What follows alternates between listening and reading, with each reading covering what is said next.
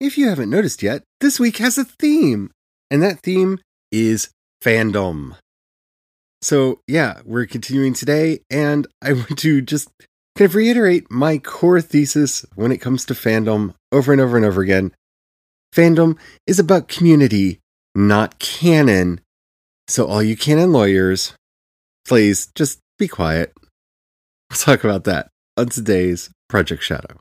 Can you hear me? I have something to say.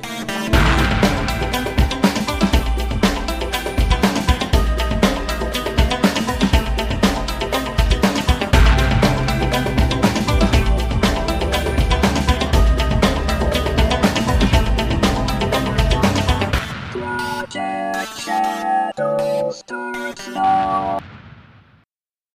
Hello everyone, how are you doing today? My name's Charlie. You might know me better as sci-fi fantasy writer C.E. Dorset, especially if you're reading my latest book, Crucify My Love. And today, we're talking about my idea, my thesis, my firm and ever-present belief that fandom is about community and not about canon and all that other crap. But before we get into it, if you haven't already, please take a moment to rate this podcast in whatever app you're listening to me on. It really does help out a lot. It tells the algorithm to share the podcast with more people. The more people that listen, the bigger the community. The bigger the community, the better the chance that we interact with each other. And after all, that's why I do this in the first place. I want to say thank you to everybody who's already done that. All right. So, oh my goodness, this is something that drives me crazy when people try to make fandom about things that it's not. Fandom is about community. Fandom is community. Without community, there is no fandom. And yes, you can have a community around canon. You can have a community around cosplay. You can have a community around fan art. You can have a community around fan fiction, fan films. You can have a community around a specific character. You can have a community around a specific type of slash. That's all possible, yes.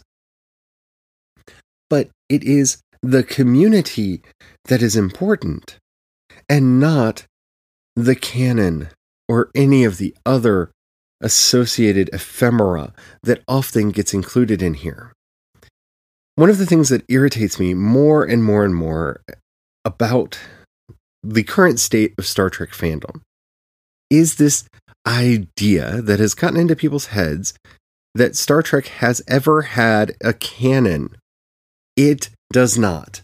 I'm not going to reiterate that for the 1000th time. Go back to my previous episodes on that specific topic if you would like to know more.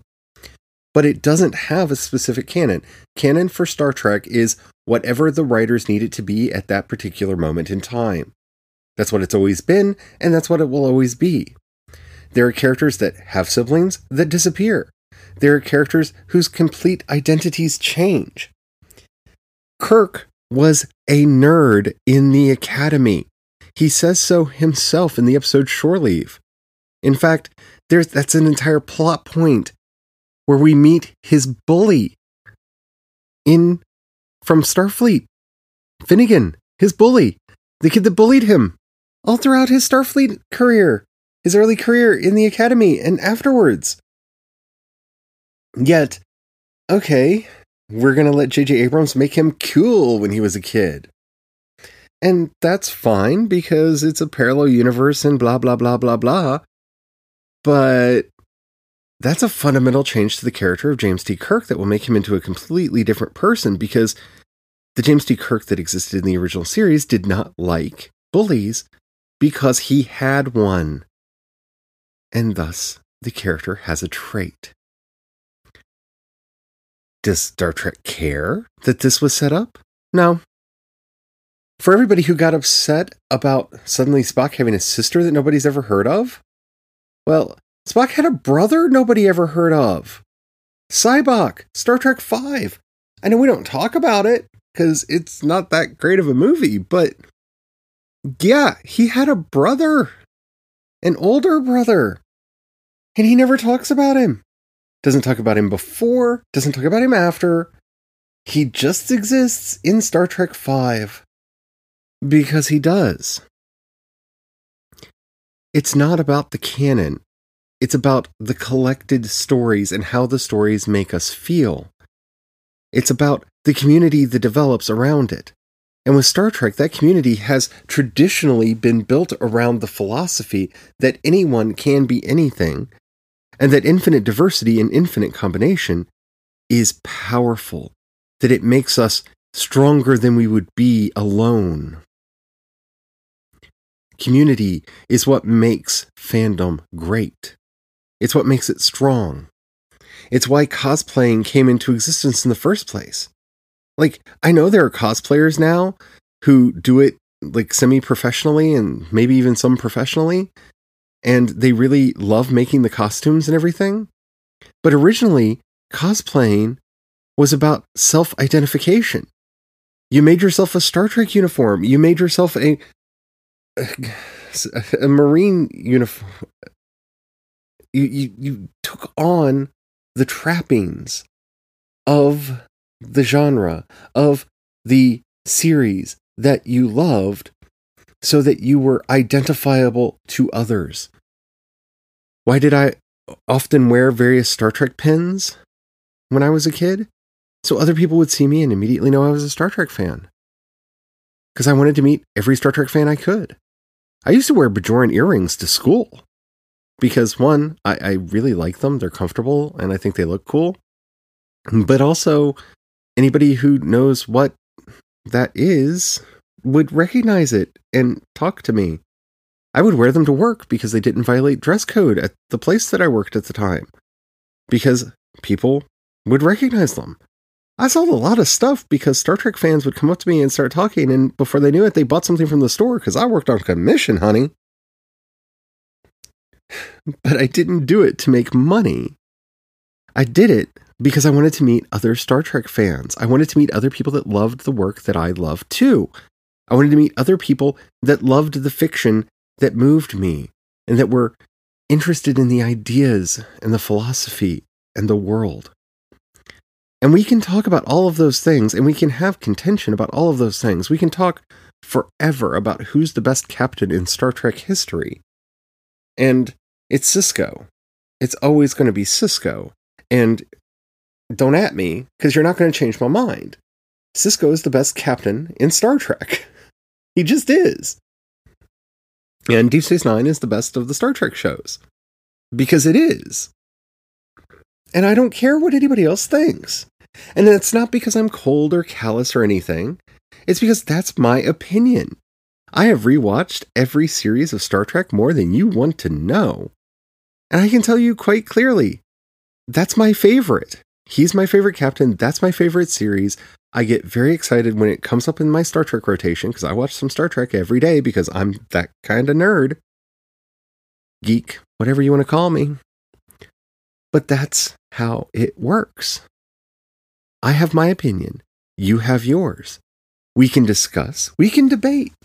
For goodness sakes, as long as we keep it jovial, we can really get into it about certain things. But in the end, it's the community that matters.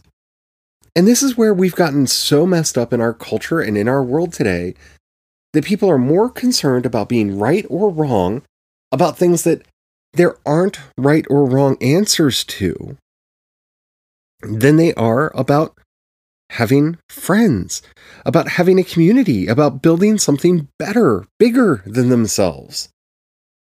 And that's troubling to me. You see, we can all try to put together our equations to say whether or not this or that or the other thing should be or shouldn't be or makes sense or doesn't make sense within a story or a setting, or whether it was just blatant fan service, this, that, or the other thing, like the season finale of Star Trek Discovery was. But yeah, it doesn't matter. None of it matters. See, for every person that wants to point out that the Enterprise D was one of the first ships to have a holodeck, I'll just point out the animated series, where holographic technology was used by the original cast of Star Trek, which was on a show made by Gene Roddenberry, including voice talent of the original series cast. Now, maybe they're saying that that's canon, or that that episode is canon. Does it matter? No, because it's fiction. Like many of the things that we believe in our lives and in this world, it's all fiction. Yesterday I did an episode about how all fiction is fan fiction. Most beliefs are fiction. Democracy is a fiction. Totalitarianism is a fiction. Yes, they can actually have effects in the real world because all stories can have an effect in the real world. But none of these things exist empirically in the world. They are the result of the stories that we tell ourselves. Community is the result of the story we tell ourselves. And when we tell ourselves that only people that agree or believe the same as me are right, or worthy, or welcome in our community, then we've derailed ourselves and have gotten off into a strange and bizarre tangent, and danger looms around every corner. As Yoda wisely said, fear is the path to the dark side. Fear leads to anger, anger leads to hate, hate leads to suffering. And there's enough of that in the world already, don't you think?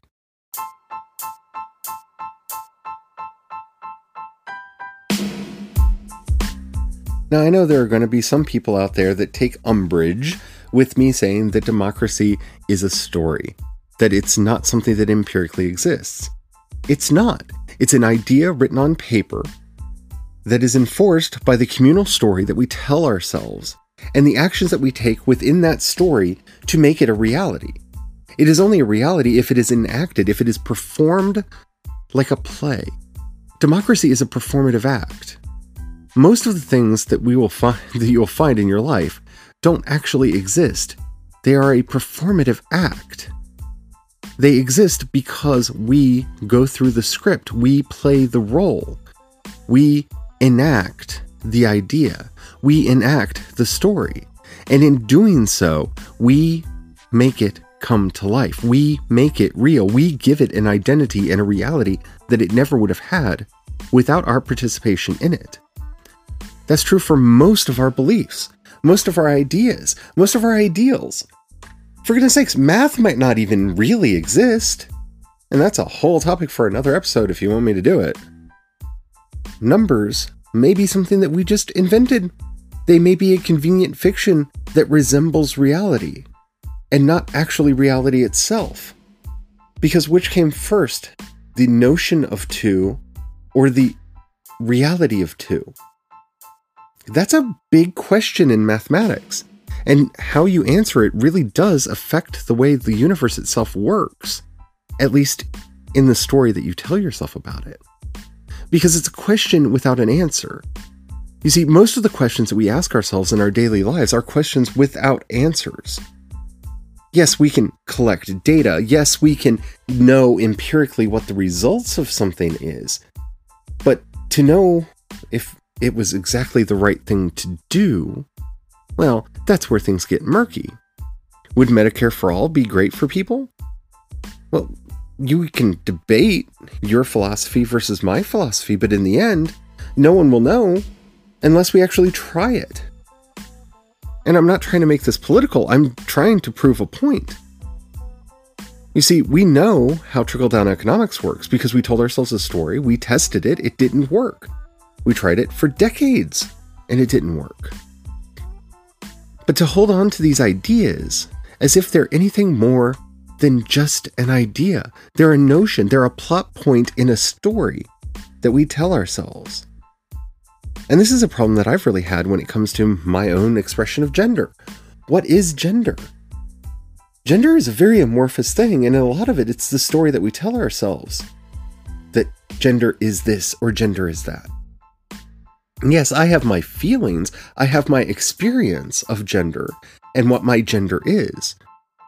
But to the wider world, gender is the story that they tell themselves. It is the story that we collectively tell. If you tell a story in which gender only has two characters, male and female, and everything exists within the binary, then anybody like me who exists outside of that binary is not going to fit into your story. And for someone like me who sees the binary as kind of illusory, well, yes, there are some people that are probably definitely 100% men or 100% women. that's probably as small a minority as you could even imagine, because most of the stereotypical male traits and female traits that exist out there in the world and the stories that we tell ourselves, I see in multiple people. So, what is their gender? What is it really? What does it matter? Everything is a story. Community is a story. And that story changes over time. It develops, it grows. New ideas are introduced and old ideas die off. And the story continues. That's true in fandom, and that's true in our daily lives. Everything that we do is about story. And that idea is frightening to some people, because people want absolutes. It's one of the reasons why people cling to canon in fiction so strongly. Well, it says on page blah blah blah of book blah blah blah in the series blah blah blah that this is this and so that is that. Well, did that narrator actually know the answer? Were they right? They may have been wrong. See, unreliable narration is a part of storytelling. What was the Enterprise always a part of the Federation? Was Kirk wrong when he said United Earth Vessel? United Earth Ship? Should he have said Federation Ship? Well, the idea of the Federation hadn't come into Star Trek yet, so he couldn't have said that, but why did he say United Earth? What do we do with United Earth? Well, we create United Earth. Well, but what does that mean? See, we give these things meaning. We give these ideas meaning.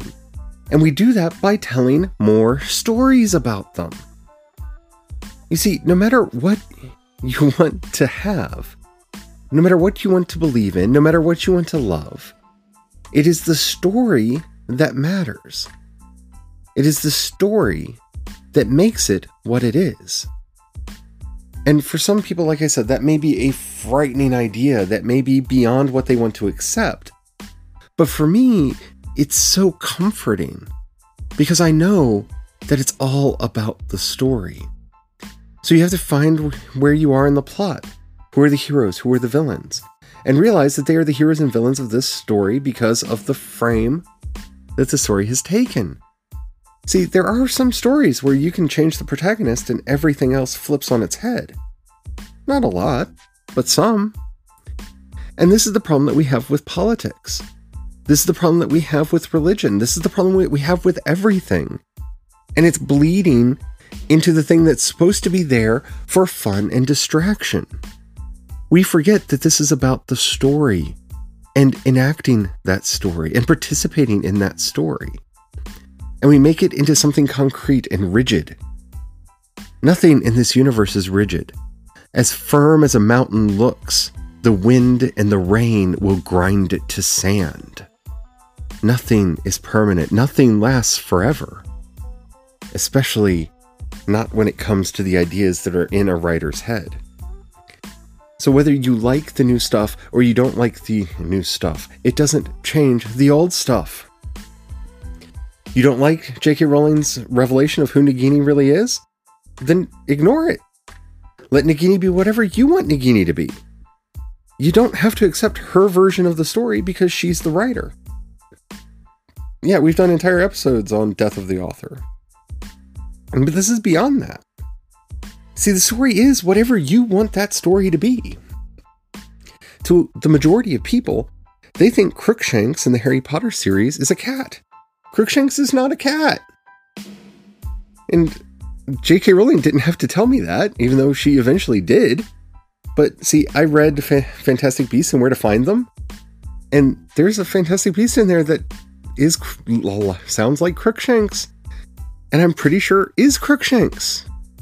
What Crookshanks is. I'm not going to give spoilers because the discovery is half the fun. So in my head canon, and in actual canon, because J.K. Rowling has confirmed it, Crookshanks is not a cat. Is it worth fighting over whether or not Crookshanks is a cat? No. Because it may or may not affect how you read the story. The idea that there is this fantastical creature running around with Harry, Hermione, and Ron throughout all of these stories and that fantastic creature was able to ferret out exactly who Scabbers was. Yeah, that's magic. And that makes the stories even deeper for me. It may not even matter to you. Because fandom is about community. And community is just the stories that we tell around the campfire to keep away the cold, long, dark night. And hopefully you find that idea as comforting as I do. I hope you enjoyed this episode. If you did and you haven't already, please do rate this podcast in whatever app you're listening to me on. It really does help out a lot. If you have any questions, comments, or topics you'd like to hear discussed on the show, please, in the show notes, you'll find a link to the voice message system. Keep it short, keep it clean, so I can use it on the show. I'd love to hear from you. You can also hit me up on Twitter and Instagram. I'm CE Dorset on both. You can find links to everything that I do over at projectshadow.com. Yeah, you can tell I'm kind of passionate about this, can't you? It's a thing. If, while you're in the show notes, you have a feeling that maybe you could give me some money to help support all the things that I'm doing, you'll find a link to both my Patreon and the community and the listener support system. The difference between the two is the people on Patreon occasionally get stuff. So that would be great if you could do that. If not, that's fine. I want to say thank you to everybody who is doing that. But if you don't feel like giving right now or you don't have any money, trust me, I totally 100% feel your pain. But if you know somebody that you think might like the work that I'm doing, do share it with them. That helps out a lot too. How's your nano going? Are you hitting your goals? Friday is the episode that I'm going to be talking about mine, and I would love to hear about yours. You can use that voice message system to let me know how you're doing, or you can hit me up on Twitter and Instagram. I would love to share your stories as well as mine in the process of getting the books written. So until next time, and I can't remember whose outro this is, but may you write all the words. Because I love that. And until next time, don't forget, have the fun. Bye.